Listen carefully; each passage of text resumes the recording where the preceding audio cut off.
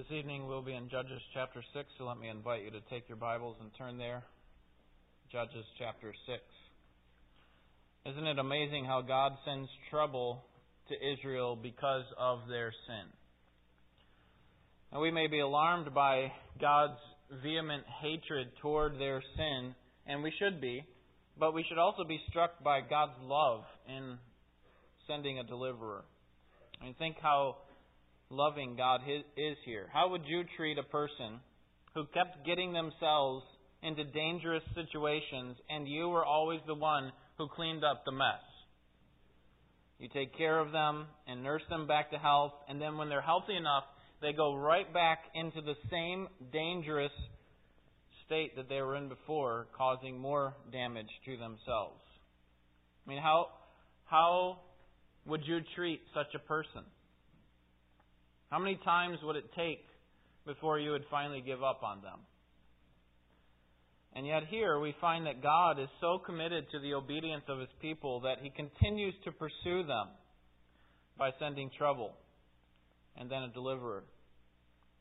After the death of Joshua and the leaders of Israel, there arose another generation who did not know God nor the works which He had done. And as a result, Israel did what was evil in the sight of the Lord, and they served the Baals, the false gods. And so the anger of the Lord burned against them, and He raised up foreign powers to oppress them. The first of these was from Mesopotamia. And Mesopotamia oppressed Israel for 8 years, and then Israel cried out for help. And God delivered them through Caleb's brother Othniel. And Israel had rest for 40 years. But then, like all the deliverers, Othniel died. And Israel went back to her evil ways. And so God strengthened Eglon, king of Moab, to oppress Israel. And He did so for 18 years. Until finally Israel cried out to God for help. And God sent a left-hander, Ehud. Ehud rescued Israel from the oppression of the Moabites. And the land was undisturbed for 80 years. But then, like all good deliverers, Ehud would die. And Israel would go back to her evil ways. At some point, God would send along a man by the name of Shamgar who would use an unlikely means, an ox goad, to kill 600 Philistines. And Israel would fall back into evil, or they would dive in headfirst. And so God strengthens the Canaanites who were living in the land of Israel, and they oppressed Israel for 20 years. But then Israel, like they always do, they cry out to God for help when they're in their most desperate state. And this time God raised up Deborah and Barak to rescue Israel, and Israel had rest for 40 years. But as you can guess, the very next step after they are rescued, after they're delivered, is that they fall back into evil, and the evil and the oppression seem to get worse and worse. Let's read our passage here tonight. This is really just the introduction to the main section of Gideon and his delivery of Israel, God using Gideon to rescue Israel. But we're just going to look at the first 10 verses tonight. So Judges chapter 6, beginning with verse 1. This is the word of God. Then the sons of Israel did what was evil in the sight of the Lord, and the Lord gave them into the hands of Midian 7 years. The power of Midian prevailed against Israel. Because of Midian, the sons of Israel made for themselves the dens, which were in the mountains, and the caves, and the strongholds. For it was when Israel had sown that the Midianites would come up with the Amalekites and the sons of the east and go against them. So they would camp against them and destroy the produce of the earth as far as Gaza, and leave no sustenance in Israel, as well as no sheep, ox, or donkey. For they would come up with their livestock and their tents, and they would come in like locusts for number. Both they and their camels were innumerable, and they came into the land to devastate it. So Israel was brought very low because of Midian, and the sons of Israel cried to the Lord. Now it came about when the sons of Israel cried to the Lord on account of Midian, that the Lord sent a prophet to the sons of Israel, and he said to them, Thus says the Lord, the God of Israel, it was I who brought you up from Egypt and brought you out from the house of slavery. I delivered you from the hands of the Egyptians and from the hands of all your oppressors, and dispossessed them before you, and gave you their land. And I said to you, I am the Lord your God. You shall not fear the gods of the Amorites in whose land you live. But you have not obeyed me. God faithfully pursues Israel and rescues them time and time again, and yet Israel still fails to obey Him. In verse 1 we see that evil follows deliverance. This great deliverance by Deborah and Barak and this probably wicked woman named Jael. Immediately following that, we learn in verse 1 that the sons of Israel did what was evil in the sight of the Lord. 210 years had passed since the death of Joshua, and Israel still hadn't gotten it figured out. God had delivered them through 3 major judges and 1 minor one. And there will still be 8 more to go, and they still will not figure it out. And what we know from chapter 2 and verse 19 is that this evil that they commit here in verse 1 is actually worse than the evil they did before. It's hard to imagine that their serving of the Baals could be any worse, but apparently they get more corrupt in their evil, according to chapter 2, verse 19. Notice verse 10. This seems to be a first. God speaking here, He said, I said to you, I am the Lord your God. You shall not fear the gods of the Amorites in whose land you live, but you have not obeyed me. You shall not reverence or revere these false gods, and yet, Israel, you're revering them. You have disobeyed me. You haven't revered me, you have revered them. And so God, although it seems like He is a angry and evil, or maybe a mean or frustrated God, He actually pursues them in love by bringing oppression on them. And He does this, as we've seen before, for the purpose of waking them up. Evil follows deliverance, and then oppression. Verses 1 through 6. It says in verse 1 that the Lord gave them into the hands of Midian for 7 years. Now this was not the ordinary oppression that they had been facing. With the oppression of the Mesopotamians and the Moabites and the Canaanites, the threat was simply they had to be subservient to them. Remember what they had to do to the Moabites? They had to bring a gift. They had to bring a tribute. That's how Ehud got in. That's how he deceived Eglon. And so it wasn't as if they were fearful of their lives. It was more, we have to serve them. They're our masters now. That was the threat. But now it's become much worse. It's not just submission to their rule. It's much worse. Look at verse 2. The power of Midian prevailed against Israel. Because of Midian, the sons of Israel made for themselves the dens which are in the mountains, and the caves and the strongholds. Now instead of them living in their homes, they're going out to the caves and the dens. They're so fearful because they know that their very lives are at stake. That the Midianites very well could wipe them out.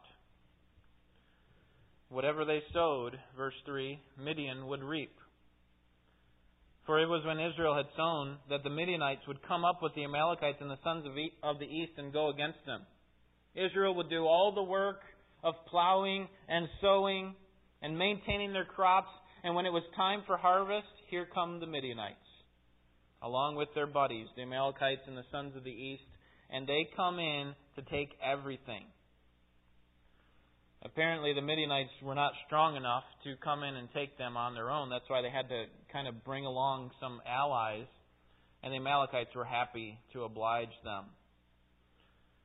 The sons of the east here mentioned in verse 3 are probably some nomadic people group from the Syrian desert that Midian employs to come and pillage the Israelites' farms that they had set up. Notice what they do, verse 4. They destroy everything. So that they would camp against them and destroy the produce of the earth as far as Gaza, and leave no sustenance in Israel, as well as no sheep, ox, or donkey. Israel would harvest barley and wheat in the early summer, and then grapes and olives in the early fall. And apparently when this harvest time came, they were anticipating at least getting something for themselves, and what they would find is that there would be next to nothing, because the Midianites would come along with these allies and just wipe it out. They would steal the crops, they would kill the livestock, leaving nothing left. And then they would bring, that is the Midianites, would bring in their livestock and allow them to graze on Israel's land. Notice verse 5. For they would come up with their livestock and their tents, and they would come in like locusts for number. Both they and their camels were innumerable. And they came in the land to devastate it. They would settle in the land where Israel was living, and so their animals could feed on Israel's land. And so Israel was pretty much decimated. And that's what it says in verse 6. They're brought very low, it says, because of Midian.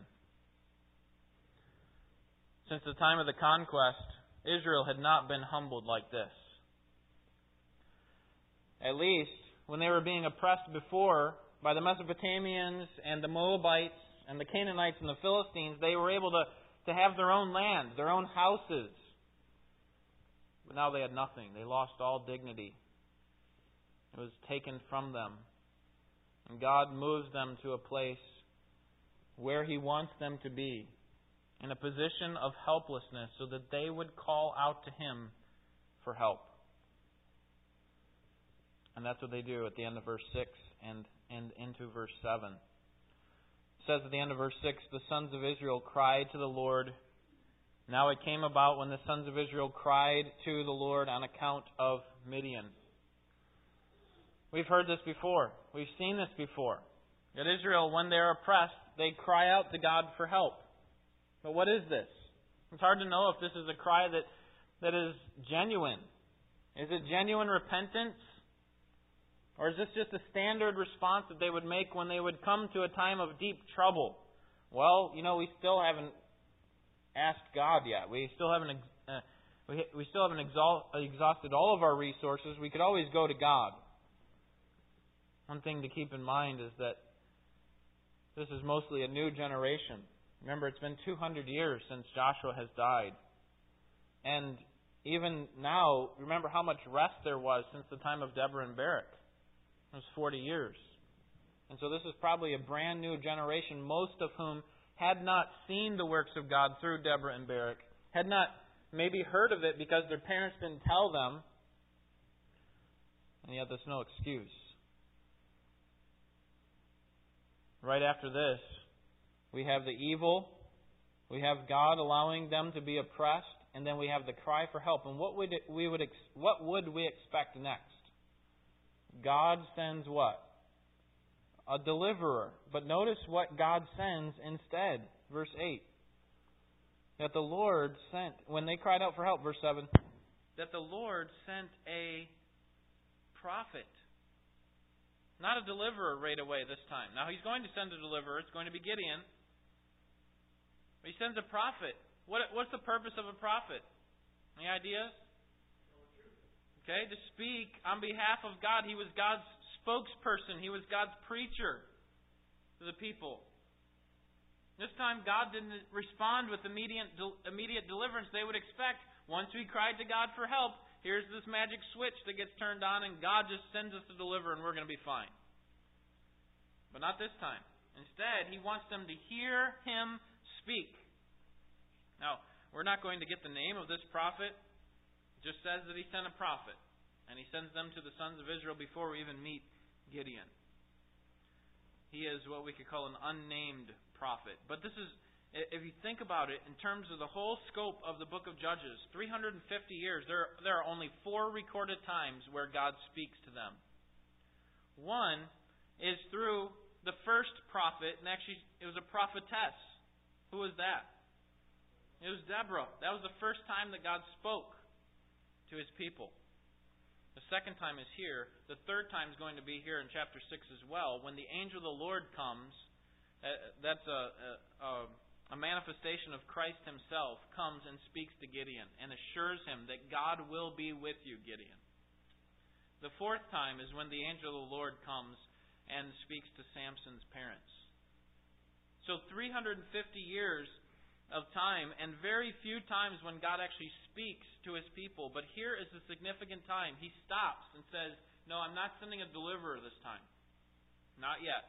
I want you to hear me speak. I want you to understand why we're going through this cycle. Why this cycle keeps happening over and over again. And that's what He's going to explain here in verses 8 through 10. And the prophet comes on behalf of God and gives a 3-point alliterated sermon. Alliterated, where the first letter is the same and all. I just made this part up. But it is a 3-point sermon. Okay, the first point is that I am your rescuer. Okay, so keep that in mind as the rescuer. That's R. Verse 8.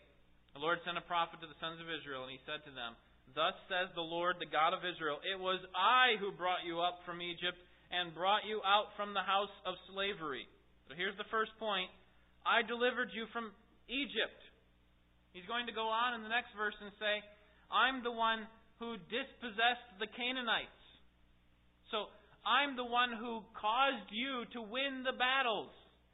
You can't take any credit for beating the Egyptians. How did the Egyptians die? You just walked through on dry ground across the Red Sea. And they died because I crashed the water back down on them and they drowned.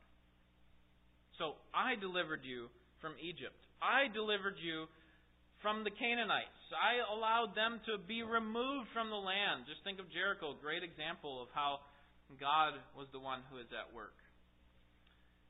Second point is that God is the reliever. He says at the end of verse 9 that I was the one who gave you the land. See that at the end? I dispossessed them before you and gave you their land. I gave you this land of Canaan that you have now been enjoying for the last 200 plus years.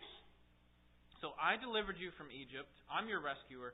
I granted you relief by allowing you to have this land. And then, number 3, I am rejected by you. You have rejected me. That's the point of verse 10. I said to you, I am the Lord your God. You shall not fear the gods of the Amorites in whose land you live. But you have not obeyed me. Now, after all that God had done, think of it. God had delivered them from the oppression of the Egyptians. This is obviously their grandparents and so on. He delivered them from the Egyptians. He wiped out the Canaanites for them. He gave them the land. And here's what I ask of you. Here it is, verse 10. I am the Lord your God. Don't worship false gods. This is what I'm asking of you. And what do? You haven't obeyed me. You worship them. You fear them. You reverence them. Now, in their minds, this didn't make sense. Because it was God who abandoned them. It was God who rejected them. And the reason I say that is because of verse 13. Notice Gideon's first words out of his mouth when the Lord comes to him. Let's start in verse 12. The angel of the Lord appeared to him, Gideon, and said to him, The Lord is with you, O valiant warrior. And I think that's actually a sarcastic thing, because what's Gideon doing? He's threshing his wheat in the winepress. He's hiding, basically. The Lord is with you, O valiant warrior. Verse 13. Then Gideon said to him, O my Lord, if the Lord is with us, why then has all this happened to us? And where are all His miracles which our fathers told us about, saying, Did not the Lord bring us up from Egypt? But now the Lord has what? He's abandoned us. And He's given us into the hand of Midian. What is Gideon saying on behalf of Israel? It's not we, God, who have rejected you, who have abandoned you. It's you who have rejected and abandoned us. And God's saying, no, here's what I want you to understand. This is even after this sermon, by the way, from the prophet, Gideon saying this. Here's what I want you to understand. It's you, Israel, who have abandoned me. You have rejected me. They may have been in their minds thinking that God had abandoned them, but God wanted them to see it was they who abandoned Him. And He had every right to bring about this oppression so it would wake them up. God kept on pursuing Israel, even when they badly wandered, even when they fell into greater and greater corruption. And so what God wanted them to do was to take responsibility for the oppression that was coming upon them. He wanted them to take responsibility for their sin. And when they did this, and that's when real change could take place. So let me leave you with 4 points of application. Number 1. Wake up. Wake up. This is God's message to the people of Israel. Okay, you're not going to listen to me as I speak to you.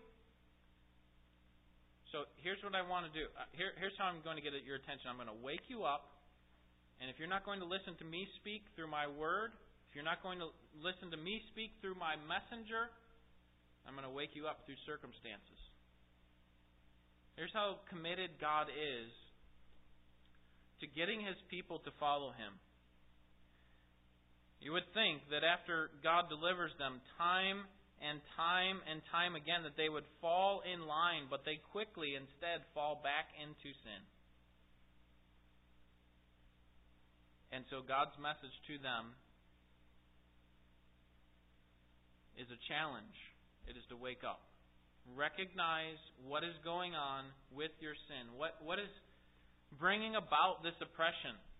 You think God would have to allow this oppression to come upon them if they were living in righteousness, if they were pursuing Him? No, obviously God can use oppression to actually strengthen our faith, and so that very well could be the case. But we know from the text of Scripture that this oppression is a result of their sin, that God is using it to wake them up. So wake up. Number 2. Listen to God speak. Listen to God speak. In times of trouble, what we really need is not to have the trouble go away.